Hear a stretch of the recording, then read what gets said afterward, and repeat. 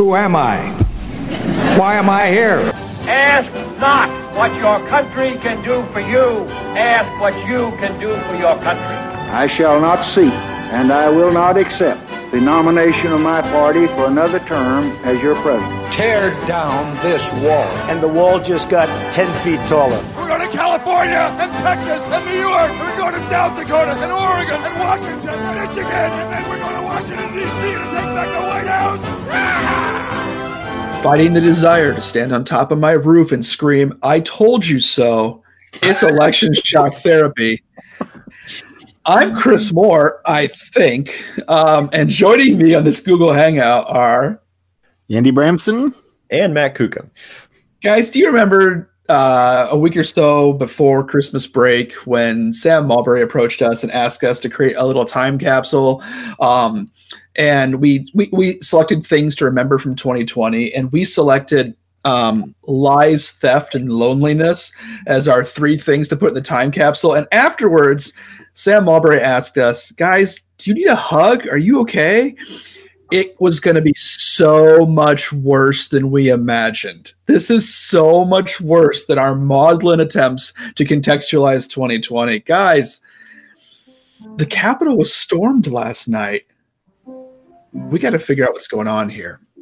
Yeah. It was bad. And yeah, just when you thought, 2021 will turn over, a new page, and that page was on fire. Yeah. Yes. Or as one meme was going around, you thought 2020 was bad. 2021 says, "Hold my beer." And that's about right. So yeah, I had a friend who posted like, "I want to do my 7-day free return on 2021." Yeah, seriously. The trial period has ended, and I do not wish to subscribe to this anymore. Yep, exactly. Okay, let's recap a little bit of what happened at the Capitol. Let's talk about how we got to where we did yesterday, and what, as political scientists, we make of this. Obviously, we talked before we began the podcast, and I'm going to fight the urge to just like freak out because this is really bad. It's bad at a level which is it's bad in a way that 9/11 was bad. It's not as bad in the sense that there are not as many lives lost. There was not as much destruction of property. But it's bad in a way that we know, even in the short term, this is the kind of event that will scar us. And we will be fighting through that scar tissue in the future. Even if we heal from it, it will leave permanent marks. And so let's talk about that. This is January 6th is a day on the American electoral calendar. It's supposed to be a pretty banal quotidian kind of day, right? The 50 states have already met. They have certified their races, which means not just that the race was called, the night of the election or a couple days after the election, but the actual states themselves met and voted and certified their electors. And they sent those electors to DC in the form of ballots, which were cast. And then it's according to the Constitution, the Senate, presided over by the Vice President, will open those ballots and in a formal way certify the election. And this is really the end of the formal process of selecting the next president. That's scheduled for January 6th. It happens every January 6th of an election year, following an election year. And this year was different. And how do we get off on such a different footing this year, guys? Well, there's a lot of. Let's start with Trump's rally. So the first issue was there was a rally scheduled in D.C. for the 6th yesterday, and that was essentially would you call it a campaign event? Is it a campaign event or what is this? I mean, it's a protest event. He's trying to rally people, saying you've on the theme we've been talking about for months, right? Like the elections are unfair. There's been fraud. This was stolen from me. I had a landslide win. And we're going to go to the Capitol and protest this certification or this counting of the certified votes. Yeah. Maybe let's walk through very briefly the timeline of events yesterday, just to as a baseline. So Republican members of Congress, began meeting 1 p.m. Eastern time, which is the time specified by U.S. code. And at this point, they basically go through the states alphabetically. And Arizona is, of course, near the top. And that was the first state to which there was an objection from both a member of the House and a member of the Senate. And you have to have both a member of the House and the Senate in order to have the joint session of Congress split into the two chambers to debate the objection for up to 2 hours. They were in the midst of debating within the respective chambers on the objection to the Arizona slate of electors when the mob basically broke into the Capitol building and the representatives and senators had to be evacuated to safety. Matt, I want to seed something with you before we get any further in the timeline. So just because we're going to come back to something here, how frequently in an electoral process like this will a senator and a House member combine to object to a state's slate of electors? Does this happen every election? No, it does not. It's very rare. Andy, you probably know, since you're our history buff, when it comes to these things. We do know that it's happened very rarely. And the most recent example was from a few years back in which I believe it was Barbara Boxer and one or two other senators basically joined together to object to a slate of electors. But generally those don't get anywhere. Right. It's more common from the House, I think, than the Senate. So the challenge is getting a senator to sign on to this. And and that's right. I mean, 2005, Barbara Boxer protested Ohio, I think. And then I think before that it was 1969. Nixon's narrow win over Humphrey and Wallace. Okay, so even the very notion of objecting to a single state's electors is rare, quite rare. Right. So 4 years ago, there were House members who objected to Trump's victory. And Biden actually had to, as vice president, who was presiding over the vote count, had to gavel them down because there's no one, there were no senators backing this up. And so, okay, nope. Right. We're not acknowledging this. So I'm just seeding the process here because we should already acknowledge what's happening inside the chamber is abnormal. Right. Yes. Okay. It is. Sorry, Matt.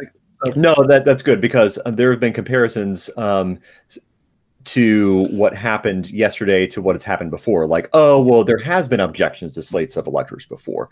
But you know what? Like 4 years ago when, Barbara Boxer and a few others got up to object, basically most of their fellow Democrats said, shut up and sit down in so many words. And this didn't even make the newspapers, right? So no one really knew about it. So you can't really compare what happened then to what happened yesterday. And sort of a systematic, broad attempt by a number of Republicans, over 100 in the House and half a dozen in the Senate to object to slates of electors in multiple states. So it's just people were trying to make that comparison and say the Democrats did it first. It's not a good argument. Right. And initially more than half a dozen in the Senate, right? I mean, it ends up at half a dozen, but initially there were more before the other events that I'm sure you'll talk about. Yeah, exactly. Initially there was about 14 senators, Republican senators who plenty object, which is pretty astonishing.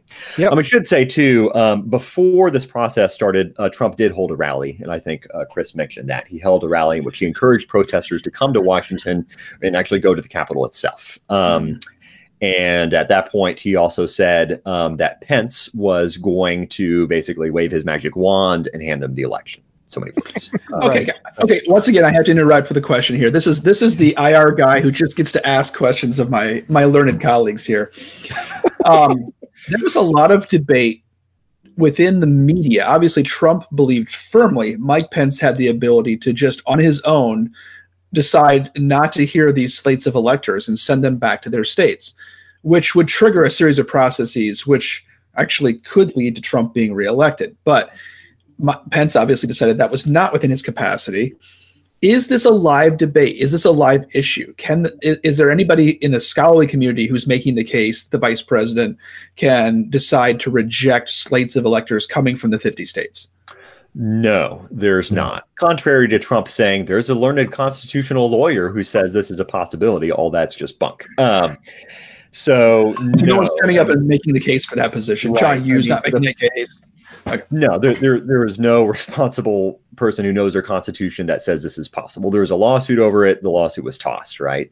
Okay. I mean, the vice president has the power to preside over the proceedings. That does not give them discretionary authority to toss whole slates of electors. That is clearly not in the Constitution. So, right. I mean, just think back to like John Adams' comments on the vice presidency, our first vice president, right?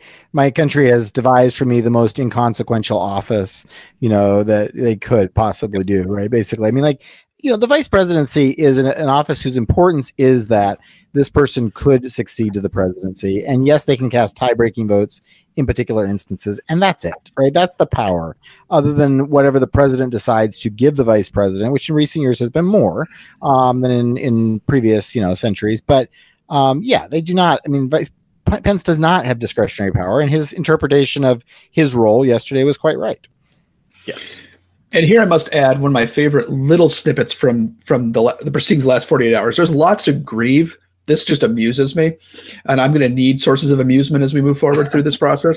Mike Pence, the vice president's chief of staff, so this is a person of fair significance, right, has been banned from the grounds of the White House because Donald Trump has come to believe that Mike Pence's chief of staff is the ringleader in telling Pence that he can't send these slates of electors back to the states. And so he has personally banned him from setting foot anywhere near the White House. All right. Wow. Just had to point that out. We're still in junior high. Matt, please continue. Okay, so there was a rally hosted by the president. Who spoke at the rally? Do we have any sense of kind of... So I didn't follow every twist and turn of the rally. It was mainly Trump. He was the main guy there. I want to say Giuliani spoke as well. Alex Jones was there too. Yeah, I mean the usual suspects. And I would say Pence did actually issue his own statement that where he very clearly said, "I do not have the constitutional authority to actually toss slates of electors, and that is not what I'm going to do." He said we need to follow the Constitution. So to his credit. Anyway, so the rally happened in the morning, and basically Congress began the process, but the process was short-circuited very quickly by a mob that basically slowly invaded and took over the Capitol building. And we could talk about how there's just a massive security failure there. But that might be a conversation for another day. So basically, Congress has to get evacuated. Eventually, the police are able to restore order. I'm astonished that there wasn't more bloodshed, that members of Congress were not injured or killed, that there weren't more protesters that were injured or killed. It was a disaster, but it could have been an utter catastrophe. I'm honestly surprised it wasn't worse than it actually was, considering the number of people that had breached the Capitol building. At any rate, once the Capitol is cleared, without too much violence, thankfully, Congress... We should also point out, though, very few arrests as well. Yeah, the very few arrests. Congress basically said, we're going to reconvene and we're going to complete the process. And they did. So interestingly, some of the lawmakers, some of the senators who planned to object withdrew their objections. But the objections still went forward. So that when they reconvened, they picked up where they left off, continued the speeches on Arizona, the objection to Arizona. And ultimately, 6 senators, Cruz, Hawley, Hyde-Smith, Kennedy, Marshall, all voted to reject the slate of electors from Arizona. And 84 Republicans in the House also vote to reject the slate of electors in Arizona. Of course, this is not enough. Ultimately, the objection to Arizona was defeated 93-6 in the Senate and 303 to 121 in the House. So they go back to a joint session. They continue down the list. I want to point out something there real quick, though. Sorry, I'm always slowing you down, Matt. 303 to 121 in the House. So the other way of saying that, the glass half empty way of saying that is 121 members of the House said that the slate of electors set forward by the state of Arizona should be rejected. Yes. Yeah. Okay. Let's continue. Which is a fairly large majority of the Republicans, because of course those were all Republicans. Yes, not a majority of the House, but it was a majority of the Republican caucus. Correct. Okay, we'll come back to that. Yes, we will. So we go back to the joint session, so they can continue down the alphabetical list. Along the way, members of the Republican caucus in the House basically object to Georgia, Michigan, Nevada, and Pennsylvania. The only time senators join the objections is for Pennsylvania. So you have them split into their respective chambers again for up to 2 hours of debate. The House spends the full 2 hours on a very heated debate. And here the number was 282 to 138, interestingly enough. So more Republican representatives pile on. The Senate actually rejects the objection without any debate. They don't even debate. So it's just 92-7. They come back to a joint session. Wait, 92-7? Who did they pick up there? I don't know off the top of my head. Okay. Sorry. That's okay. No worries.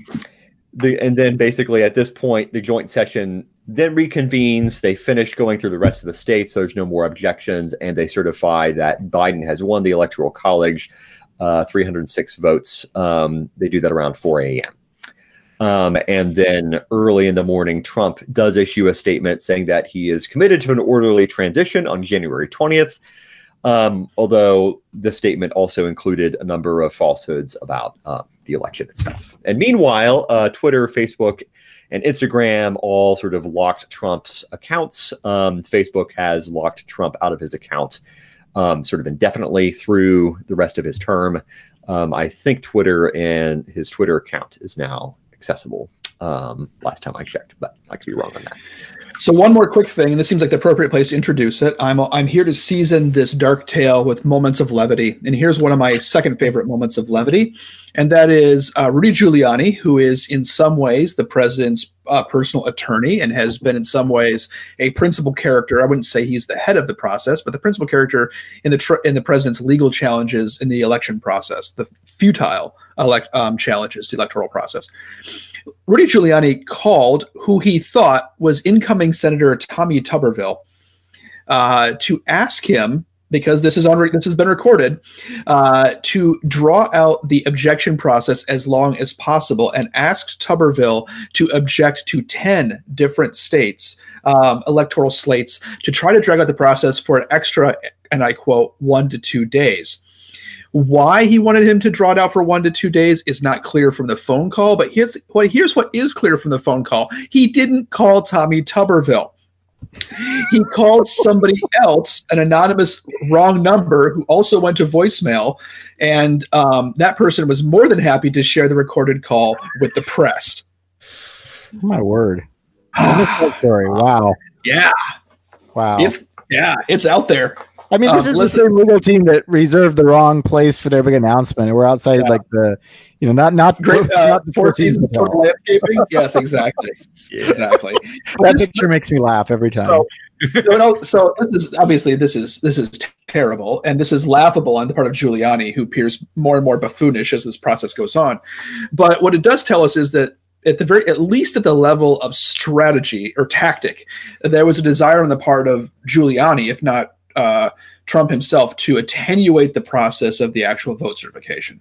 For what reason, we're not exactly sure, but it might play into the next part of this story. So thanks for letting me interrupt with that little soliloquy, Matt. All right, so that's the actual process. So by the end of this whole thing, Joe Biden and Kamala Harris's electoral victory was affirmed by Congress, and we will move forward with a January 20th inauguration. And Donald Trump has at least said he's committed to an orderly transition process, although he has not conceded the election. Quite the opposite, in fact. But there's a much darker side to what happened yesterday, which is a mob breaching the Capitol building, interrupting the process, forcing members of Congress to flee to secure areas, which themselves were proven to be not secure. This appears to be a major failing on the part of Capitol Police. And we should also note that as of the time that we're recording this, 4 people are known to have died as in the process of this this insurrection, is I think the best term I can find to use. One woman was shot by Capitol Police, and 3 people died as a result of medical conditions. And I'm very fascinated by that, because if 3 separate people had heart attacks as a result of this breaching of the Capitol, man, that strains their bounds of credulity. So I'd like to know sort of the cause of death of these other people. But this is an incident with fatalities. Yeah. What led to the storming of the Capitol? Well, I think it's, I do think we have to point a big finger at the president here, right? I mean, he and a number of people have, right? I mean, not only members of the Democratic Party, not surprisingly, but people like Mitt Romney, right? The senator from Utah, who was once the Republican presidential candidate, former President George W. Bush, right? Saying the president of the United States was kind of actively promoting insurrection, right? And encouraging people to engage in these kinds of behaviors, right? So, I think, does the president, maybe he's hinting at just peaceful protests, but boy, that's not how people understood it. And that's not the way he made it seem.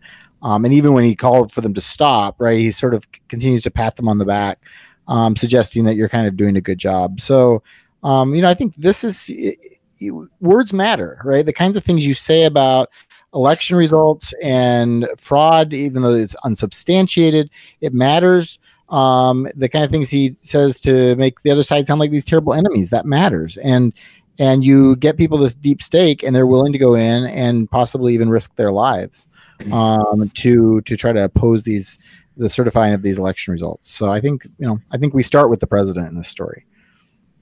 Yeah, even months ago, when there were references to the Proud Boys and to some of the far right extremist groups, Trump refused to condemn them and even said, to stand by, we may need you, right? And those groups were the first groups to actually approach the Capitol, according to the reporting. They were there early, and they were ready, right? They clearly got that message. And of course, Trump wasn't the only one saying these things. As we said, back before Christmas, people like Eric Metaxas, right? Prominent sort of evangelical figures saying that we need to be prepared to spill blood and to die for this cause, making sure that Trump ultimately gets a second term in office. Right. And so a lot of this, can be boiled down to the rhetoric that's come from Trump and some of his surrogates and his allies, and some within the right-wing media. It's also worth pointing out that, even the people who did not engage in violence, did not attempt to storm the Capitol, a lot of them were there to protest peacefully. But a lot of them genuinely believed that Trump is the rightful winner, or that if Trump lost, that Biden represents such an existential threat to the country that he needs to be stopped, and Trump needs to be given a second term. And it's fascinating. Go read some reporting of some people who were interviewed. Not the people right in front of the Capitol, but the people back near the Washington Monument. Go read what these people are saying. And there is genuine fear. There is genuine concern. And this isn't to say they're what they did is excusable, or that there's not a responsibility for them to seek the truth. But they've been manipulated. And the seeds for this have been sown not just over the past few months, but over years. This is sort of the culmination of a process, a polarization process that has begun many years ago, even before Trump. And we are now sort of reaping the fruits of this harvest. Yep. Agreed. So there's a lot of ways we're trying to contextualize what happened here. And what I want to reject, or I think I want to reject from, is the know nothing kind of approach to things like riots or to these or to violent actions like this, and say, well, sometimes dumb people do dumb stuff and it gets out of hand. There's not a really compelling reason for that. I'd like to think that as political scientists, we could lend some ways of understanding how did it happen that a whole bunch of people showed up to Washington, D.C.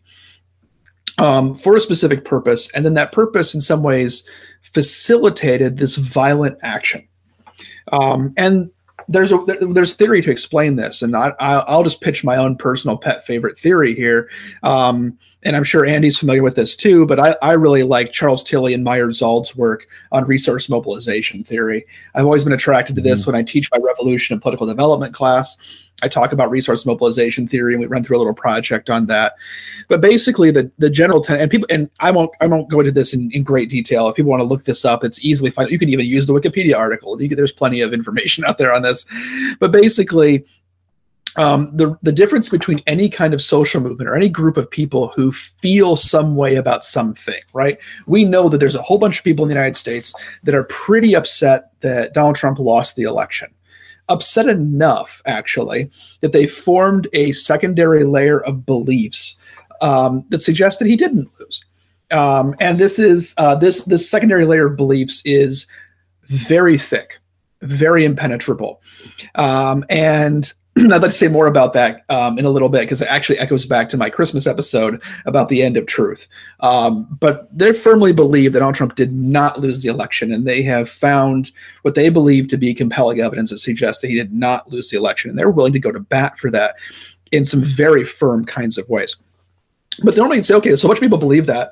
How do they actually get together? And that's where resource mobilization theory comes in, because it says, okay, there's this group of people with this group of beliefs, and then they are able to establish a culture, and that culture is facilitated by leadership. And that's where the president comes into this. And so the president is giving instructions to this group of people. He's giving them a common direction to point in. Don't just post your anger on Facebook, but come to this rally, come to this place, come do this thing on this date. And there's an undergirding socio-organizational structural. How do we get these people to talk to each other, not just listen to the dear leader, which I say somewhat tongue-in-cheek. So that's social media, right? And we've had this conversation since the election about conservatives leaving Facebook, leaving Twitter. Of course, they really haven't, but they are talking to each other in the echo chambers of those social medias. And they're listening to news channels that are speaking directly to them. Less and less Fox News, but increasingly more hardcore right-wing stations like OAN and Alex Jones's resources and places like that. And finally, there is real material resources, right? There's real money being spent to actually facilitate this rally in DC, to actually create a space for these people to show up and to apply for permits and do the kinds of things to actually get people together. So all those things happen.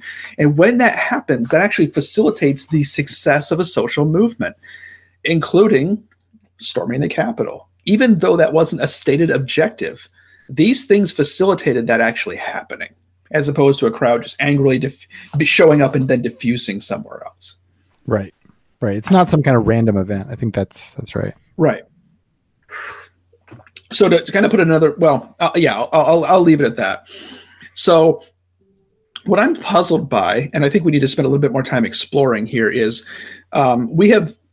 many people have assumed that there's a disconnect between the people who are really committed to the idea that Trump truly won the election, that the results were fraudulent, that he's the victim here, and the people who are sitting inside Congress who might be saying some of those things but don't really believe it. They just find it politically advantageous to cater to that crowd.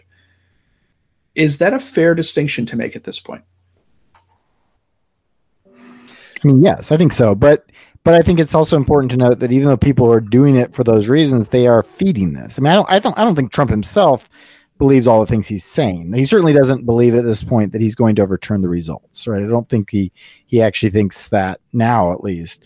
And there's insider stories hinting that, right? That he says, well, it's still useful to keep people agitated, but I'm going to probably have to leave on January 20th, kind of thing, right? So I think there is that distinction between these kind of true believers and the people who are doing it for these more crass reasons. But the people who are doing it for those reasons, they are feeding this, and they bear responsibility. So here go ahead, Matt. No, I mean, I totally agree. And I mean, this is something that we talked about back when, I guess it was back in December, in which we had, figures like Ted Cruz, for example, doing things that, like saying like, I'm going to go speak before, the Supreme Court and argue for this Pennsylvania case, when he knew that the Supreme Court was clearly not going to take the case, just on a technical ground, right? Because the case was crap in about 20 different ways. And he knew this, right? But he knew that he could get the score political points, build his reputation with the Trump base, who will need political leaders, right? Who will need someone to run for president. He can score points with them, knowing that ultimately the efforts will fail because there will be other adults in the room who will actually do the right thing. Meanwhile, he can get the political points without suffering the disadvantages. And I think you see a lot of that you've seen a continuation of that trend over the past, 5 or 6 weeks of a number of Republicans, seeing that they can gain an advantage here. Some of them, generally thinking that they could get primaried. And so fearful for their political careers and putting that above principle, I would say. But, clearly there's political motivations here, right? And I'm sure there are some Republicans in the House that believe some of this. But from what we can tell, most of them don't truly believe everything that they are saying, and they know this is part of the political game. But as Andy pointed out, the people on the ground don't know that they're being had, right? And that's the truly astonishing thing about this. I mean, the epic failure of leadership and the effects that can have upon public opinion is astonishing. As Romney said in his speech last night during the Arizona objections, he said, we need to be leaders, and leadership involves telling the truth to people, even if they don't like it, right? And that's something that we've unfortunately seen too little of recently. Yep. So here I want to interject that this level of this sort of mobilization of opposition to the electoral process, facilitated by the president, aided and abetted by sympathetic news outlets, has had a real effect on American public opinion too. I was pleased. YouGov got a poll out in the field must have been within an hour of things breaking down, because it's already out. It was out late last night. They got a hold of 1,397 registered voters who had heard about the events of yesterday. Wow. And here's what's wild. 21%. I'm going to read. I'm going to frame it in the negative way. I hope just so you understand that. 21% of registered voters strongly or somewhat supported the storming of the Capitol. Wow. So 71% said, I don't support that, but or I don't know. But 21% said that was a good thing. That they supported that. Now only 2% of Democrats, which is something within the margin of error, basically. 21% of independents, so basically matches the field in general. 45% of Republicans supported storming the Capitol. Only 43% of Republicans opposed that action. But the number climbs still higher if you ask the question, amongst those voters who believe that fraud took place at the presidential election sufficient to change the outcome, right? So do you think fraud took the election away from Trump?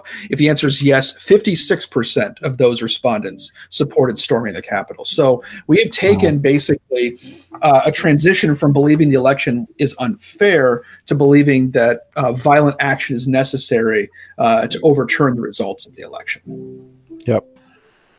And these people are simply parroting back what their party leaders, both elected officials and media elites have been telling them. And this is another classic example, it's almost a law on public opinion that, people take the position that the elites on their side take, right? And so, because because storming the Capitol is a thing that Republicans do now, and because this has been advocated by certain Republican leaders, this is now something that is deemed to be okay, right?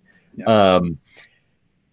Like on a number of other policy issues. So, and two things real quick. One, there's actually another step to this process, which is now a certain portion of the public, a large portion of the public, 21% of registered voters in this poll said storming the Capitol is appropriate. There's now a group of, this explains to me why so many members of the House were willing to continue to vote to object to these electoral claims. There is now a voting base for this population, right? Yeah. And that population persists even if Donald Trump leaves office. And so those people who voted to object to those claims are worried primarily about being primaried by somebody on their right, who is going to say, this person didn't stand up for Donald Trump, but don't you worry, I'm going to stand up for the ghost of Donald Trump, even though he's no longer here. Right. Yeah. Right. I mean, Trump and some of his allies have explicitly said, we will come primary you. Yeah. This is explicitly said. And I think and even before the YouGov poll came out yesterday, there's lots of public opinion data that's been collected over the past month that has basically said the same thing, right? There's a sizable number of people who think that the election was stolen, right? And that Donald Trump should have won. And I think if you're a member of the House, you look out, and see 100,000 people marching on DC, and you're thinking like, some of my constituents are in that bunch, right? Right. And they're going to come for me, right? Now, I think at some point you have to be willing to stand up for principle, right? Yep.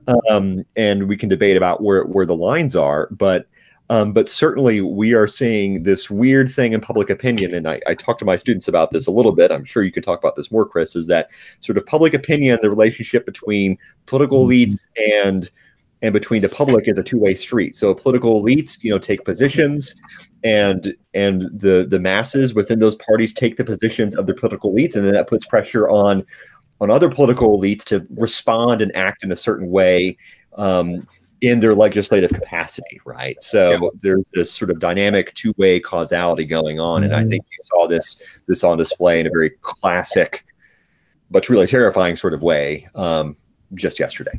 Yeah. And it gets to, when we think about this as like in terms of American democracy, right? It gets to a really important concept of loyalty to the system, right? I mean, like, are actors loyal to the system, right? So, in a 1978 book on the breakdown of democratic regimes, Juan Linz, who is a prominent comparativist, he talks about the problem of disloyal opposition, and what he means by that is opposition that would rather overthrow the system, the rules of the government, right, the regime, then accept losing, right? And when you have that, when you have actors who are willing to use violence, to call on the military to intervene, or any of those kinds of solutions, quote unquote, right, to this, as opposed to conceding defeat, right, then you have a real problem for democracy. That's when democracy is in danger of breaking down.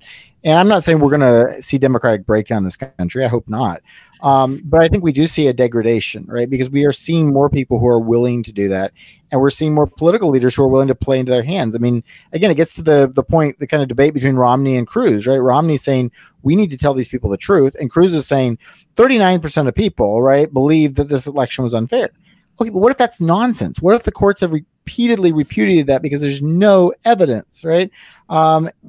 Well, Cruz says it doesn't matter. People think that, right? And so you're saying essentially we're willing to tear apart the system because a bunch of the population is holding a position that you can't substantiate with facts, but they think it's true, and we're going to kowtow to them because they vote, right? That's problematic, and that's what we're getting in our democracy right now.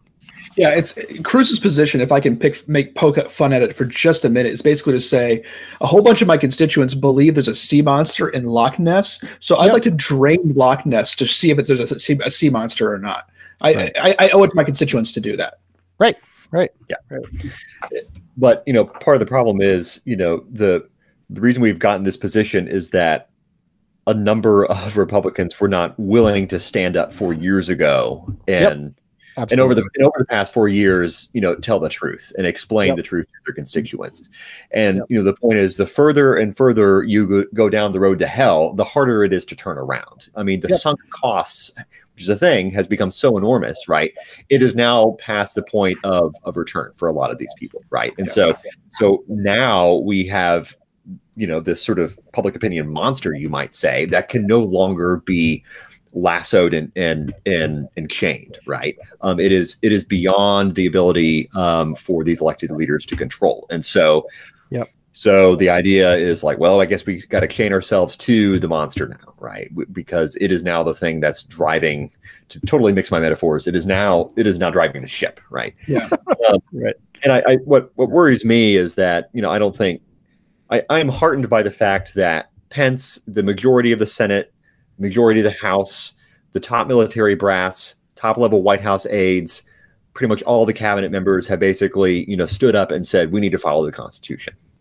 Yep. That is one thing that I'm heartened by yesterday. And I'm glad for that. But at some point, and I've probably sound like a broken record, but at some point our Constitution and our constitutional system of government can sort of get so stressed that it shatters, right? Our Constitution sets up a system of government that can take an enormous amount of stress, right? But eventually it can't handle the stress and it will buckle and it will shatter. I don't think we're even close to that point, right? But we have moved along that path considerably over the past several years and even over the past few hours. And that's what worries me and keeps me up at night. Right. And I think it's also the case that for an established democracy, you never think you're all that close to it. And so that's what concerns me too, is like, it seems like, well, this country can't fail until it does. Right. And so I also think we should not be, overly optimistic here. Right. I mean, we are in a very serious spot. I don't think it's irredeemable, but we need leaders to start talking about things differently and to start talking about each other differently. They've got to stop playing this game or we are going to end up in a very bad place. Andy, would you say that a presidential democracy like we have is more susceptible to this kind of fragility than, say, like a parliamentary democracy would be? In some ways it is. It's certainly easier for the president to act unilaterally and to engage in behaviors that can really undermine the system than, say, like an Angela Merkel in Germany, right, or a Boris Johnson in the UK. There's less ability to do that with the parliamentary system. So yeah, I think it does create a different kind of tension. Yep. Yeah, and I mean, and I know we have to move on, but to Andy's point, I mean, when people when political leaders are no longer willing to support the rule of law and basically say, oh, the vice president or Congress can literally violate the Constitution and toss out slates of electors. The Constitution is very clear on the electors that are authorized by the states. They determine who the president's going to be. And when you have people like Cruz who know better and others stating that this process can basically be thrown out the window, you basically have people that are saying we can violate the rule of law to achieve our political goals. Right. And when you have demagogues who are sort of energized by a mass movement starting to advocate for tossing out the rule of law, that's how republics fall. That's what happened in Rome, right? Yep. We are going down that path and we have to pull back. Yeah. And I mean, like, if you want a nice short take on kind of how the whole handling of the electoral college vote counting, right, was just a debacle, right? I mean, I think Mike Lee's speech is really good, right? I mean, Mike Lee is the senior senator from Utah. He's a very, very good constitutional mind. He's actually been talked about as a Supreme Court nominee. And, he's very super conservative. I mean, he's been very supportive of Trump's agenda. But he also said, this is nonsense, right? What we're trying to do here is just absolute nonsense. It's a perversion of our constitutional responsibility. And here's why, right? And so go watch his 5-minute speech. And again, this is not from a liberal Democrat. This is from a conservative supporter of Donald Trump who says, nonetheless, we can't do this. And yet some of his colleagues in the Senate and many people in the House did, for the kind of crass reasons we've talked about. If you think that the three of us are being somewhat apocalyptic or apoplectic, or a little bit both, about the decline of American democracy, we're not alone. Over the course of the last here's the good news. In historical context, American democracy is getting better. And anybody who sat through like junior high civics should know why. When the American state was founded, land-owning males were the ones who got to vote. And over time, we have incorporated more and more people into the voting process. We fought a little civil war over the emancipation of slavery. And over time, especially through the civil rights process, the 1960s and 70s, we've increasingly incorporated more and more people into our electoral polity, right? And so democracy has improved in the United States. However, in the short term, and I am going to be real specific here, from 2016 on, we have seen a statistically significant, though small, drop in American democracy. Yep. What does that mean? Well, it's not just that Donald Trump is tweeting a lot. Let me be clear here. There are other things happening over the course of the last 4 years that have led to a decline in America's overall democracy. It includes the end of the Voting Rights Act in some ways, and the ability to enforce certain kinds of standards of voting behavior, especially in southern states. But it also includes the extent to which misinformation is being used in American society and the manipulation of social media to spread malicious misinformation. And there's other things as well, but here's the really striking one.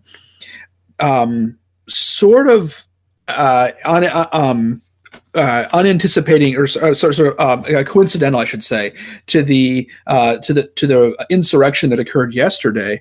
SystemicPeace.org, which is the organization that monitors a very important political science data set, the Polity data set, changed America's democracy score. Now, Polity is a rating of 183, I think, 173, somewhere in there, countries in the world, countries that have over 500,000 people in population.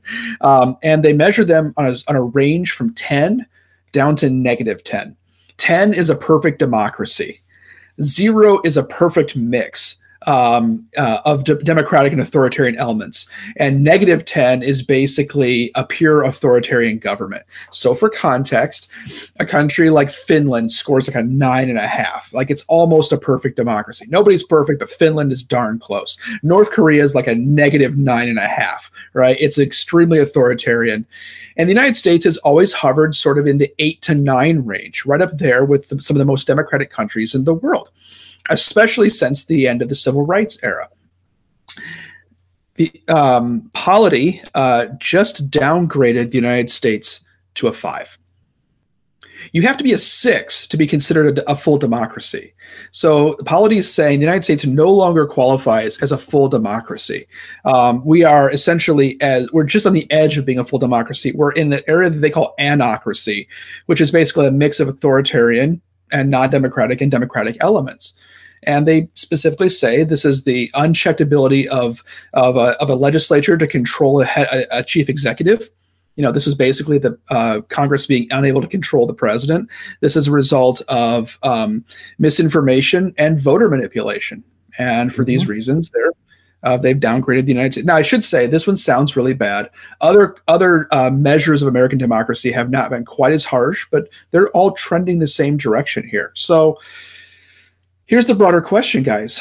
What can the United States do to pull up on the rudder and pull out of this dive in terms of our democracy? Are there specific things that can happen in the short term, maybe even in the span of a Biden administration, to return America to its democratic course?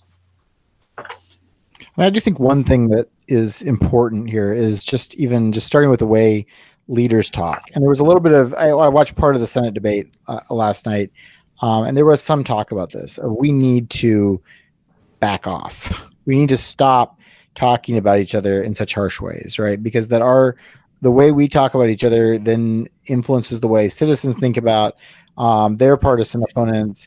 And this is resulting in these really bad events like the storming of the Capitol, right?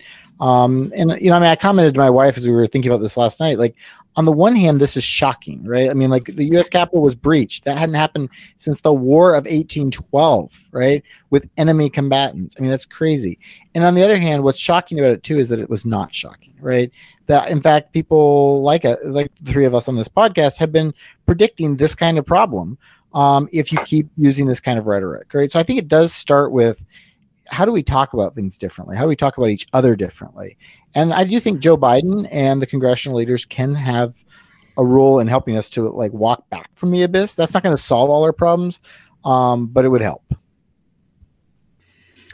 Yeah, I think, there's a few things. So if the rhetoric can be toned down, that could help. That could also maybe, bleed over into the public a little bit.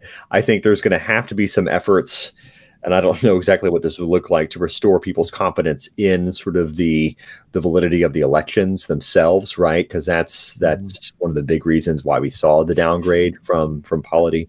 I think also some of this will depend on how the Biden administration conducts itself. Yep.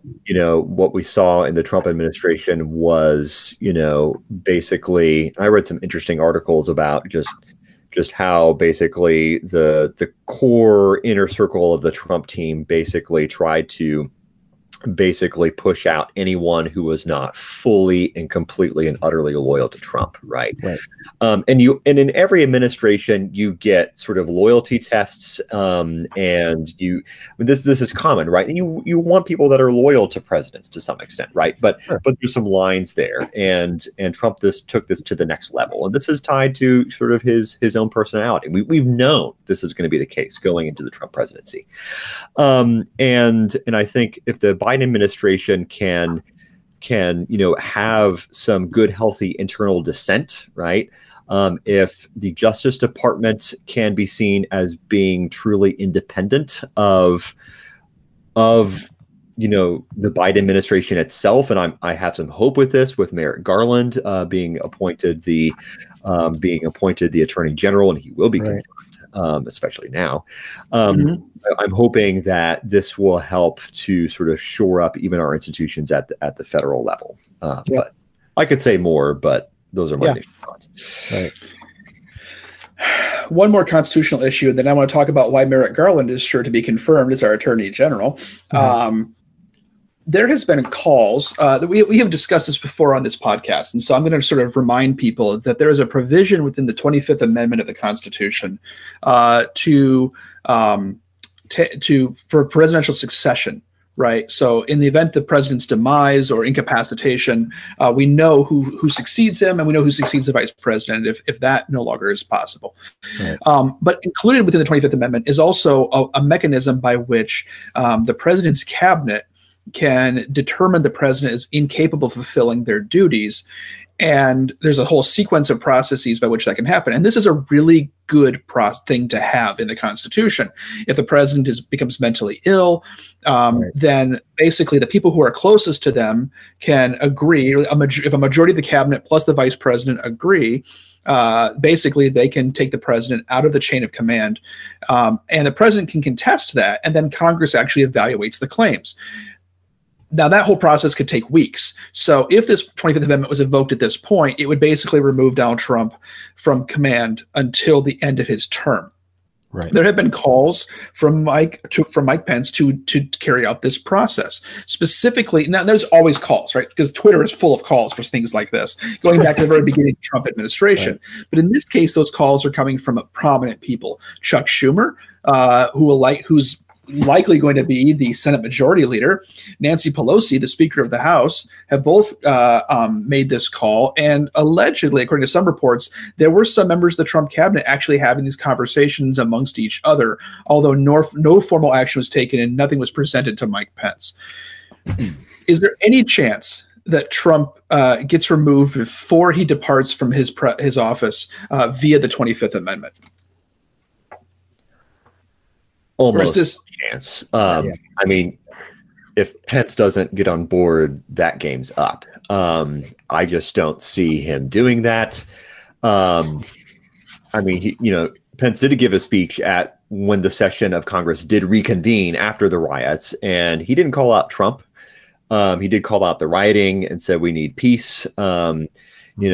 McConnell didn't really call out Trump either, although he gave a pretty forceful speech. So I just don't think there's going to be enough support for that to go forward, in which case the sort of second option would be impeachment. But of course, impeachment requires a higher threshold in the Senate. So the 25th Amendment process, is important to realize, only requires a simple majority in the House and the Senate to agree that the president is no longer fit for office, in which case the vice president becomes the acting president. Only a simple majority. Of course, impeachment requires a 2/3 majority in the Senate for the president to be removed. And I don't know if there would be enough Republican senators that would be willing to get on board with that, even if I'm sure every single Democrat would.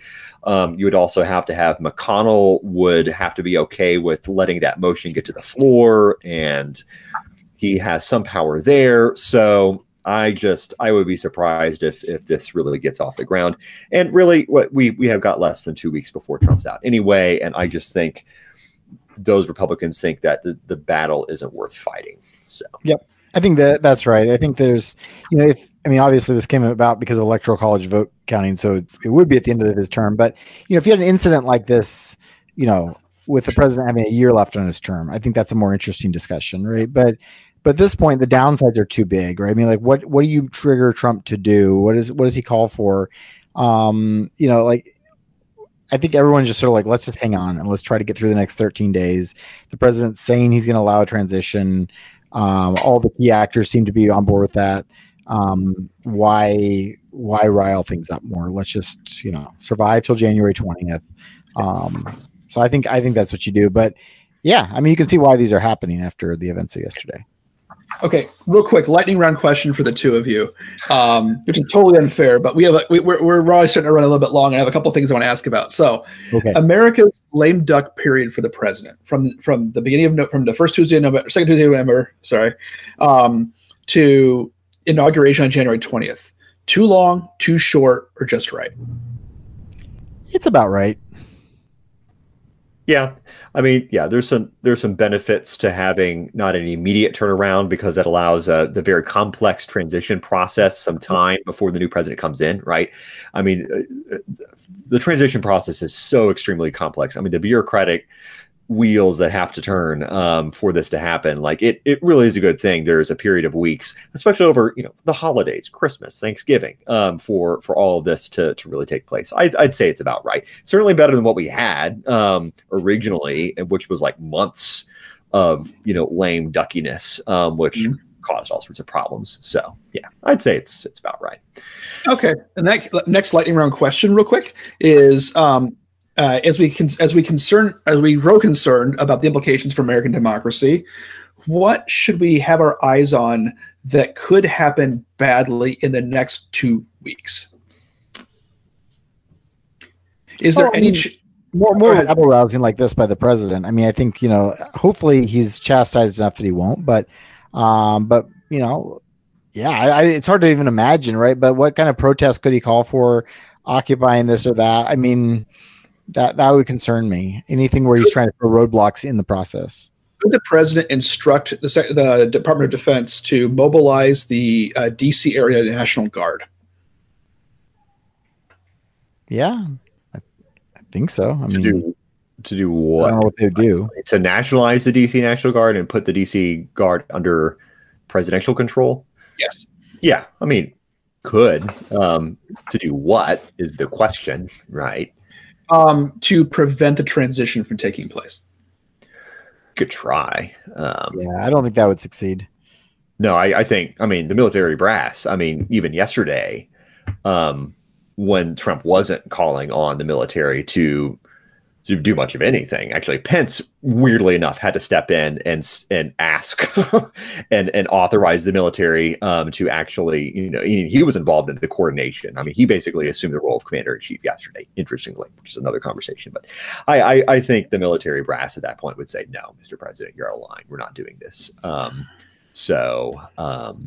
I think what is more possible is he could call for a protest of the inauguration itself and try to sort of disrupt that. Do you think he will? I don't know. I wouldn't rule it out. Right. He did say he's committed to a peaceful transition. If I had to bet, I would say he would not try to stir up a serious insurrection, but I wouldn't be surprised if he holds a nearby rally, right? And that some people of their own accord, spill over into the inaugural area and try to protest and make a scene. I think, hopefully now that we realize how badly the Capitol, security was breached, that proper security measures will be taken for the inauguration that prevent that sort of thing from really getting any traction. But, yeah. I wish that I knew more about policing crowd control tactics. I know a little bit, but not enough to actually analyze what happened at the Capitol. But it's just really stark how softly these insurrectionists were treated yesterday relative to how harshly Black Lives Matter protesters were treated this summer. in the streets like Minneapolis and Portland and elsewhere. It's really striking. There was some of that. I was reading some reports about what happened, and you did have a number of incidents of police, like even in the Capitol building, using pepper spray, using tear gas, and I think you didn't see widespread use of that, especially early on, simply because there weren't that many police there, right? Which is a massive, epic failure on the part of the higher ups and sort of the security decisions that they made, going into this whole process. So. All right, last lightning round question. We've alluded to it a couple of times, but we have seen a shift in power forthcoming in the Senate as a consequence of the 2 Georgia runoff races, where we now have 2 Georgia senators who are Democrats. And as a consequence, the Senate is now going to be, with the new session, tied 50-50 with Kamala Harris presiding over the Senate and breaking the ties, which means all the Senate committees will be chaired by Democrats. And Chuck Schumer will be the Senate Majority Leader with the thinnest possible majority. So congratulations, Joe Manchin. You're now the most powerful man in America. Kind of, sort of. What's that? I said, yeah, kind of, sort of. He's influential, and Susan Collins and Lisa Murkowski.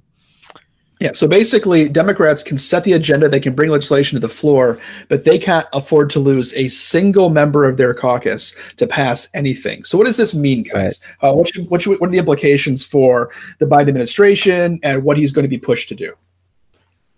Well, he'll get his nominees through. I think that's, it's going to be much, much easier to get nominees through. I don't think he can do radical legislation. I mean, again, Joe Manchin is a pretty conservative Democrat.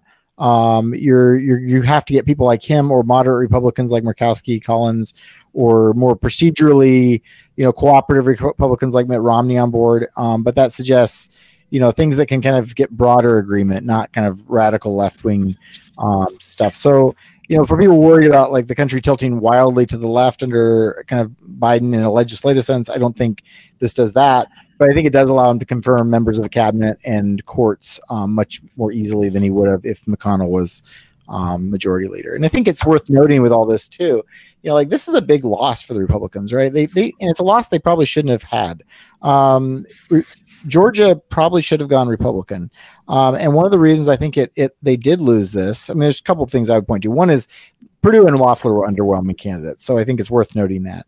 But I think it's also important that the president, talking badly about the process and talking about this as being fraudulent and rigged and yada, yada, yada, right? I mean, that discouraged some people from voting. Again, these races were pretty close. That might well have made a difference. Republican turnout in key places was depressed compared to Democrats. Compared to Democrats, that's a good point. Yeah. Turnout was up really high for a runoff election. It was just even higher for Democrats than it was for Republicans. Exactly. I got some numbers for you real quick. Sort of the original November election was historically high turnout. The runoff was 89% of the turnout in November, which is absolutely mind-blowing. Just blows all the records out of the water for runoffs, which are typically very low turnout elections. So back in November, David Perdue beat Jon Ossoff 49.7% to 47.9%. And in the jungle primary, the special election, Republicans collectively won 49.4 to Democrats 48.4. And what we saw Democrats basically go from having fewer votes to having more votes to a 2.6 to 2.7 margin increase, right? Which is truly amazing. And it's not unprecedented, but it's almost unprecedented, right? And we know that black turnout was very high. And we know that that turnout, especially in pro-Trump areas, was down compared to what it was in November. And so basically, Trump cost Republicans the Senate and handed Democrats a trifecta. That's the bottom line from this. And I don't think, as you said, Andy, that this means Democrats get everything that they want. Biden's going to get his nominees to the courts and to the executive. He's going to get basically anything he wants through a process called reconciliation, which basically does not require a supermajority to get through the Senate, and we can talk about this on a future ESC episode, especially when Biden becomes president. I think the more sort of extreme stuff, adding states, packing the court, Green New Deal, that sort of stuff is probably not on the table at this point. But this is certainly a gift that Trump has handed to Biden on his way out. Right.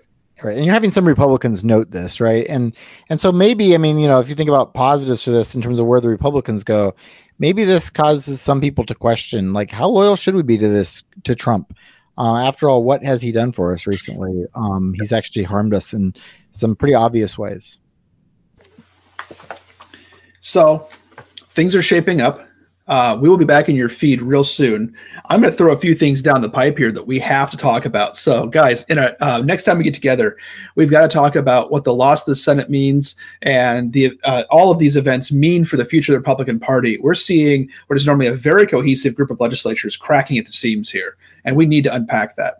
And second, I'm going to sound like a broken record now, Matt. We need to return to this question of truth, because I have a burgeoning group of conservative friends on social media who are absolutely convinced that no Trump supporters were involved in the storming of the Capitol, that these were all Antifa crisis actors who are pretending to be Trump supporters. And this is false. And we need to talk about how these false ideas are spread and how they where they're coming from, and if anything can be done about this. Please save me from my cynicism. So thanks, y'all. Thanks for this conversation. Folks, stay tuned to the news. This is a bad spot for the United States. Pray for our leaders, pray for our processes, and support truth. Thanks for listening to us. You can always get a hold of us at electionshocktherapy@gmail.com. Please subscribe to the channel. A lot of great stuff coming down the pipe here, especially as we get rolling here in interim. And you can always get a hold of the channel at channel3900@gmail.com. We'd love to hear from you. And until you hear from us next time, thanks for listening. And as Abraham Lincoln would say, go Royals.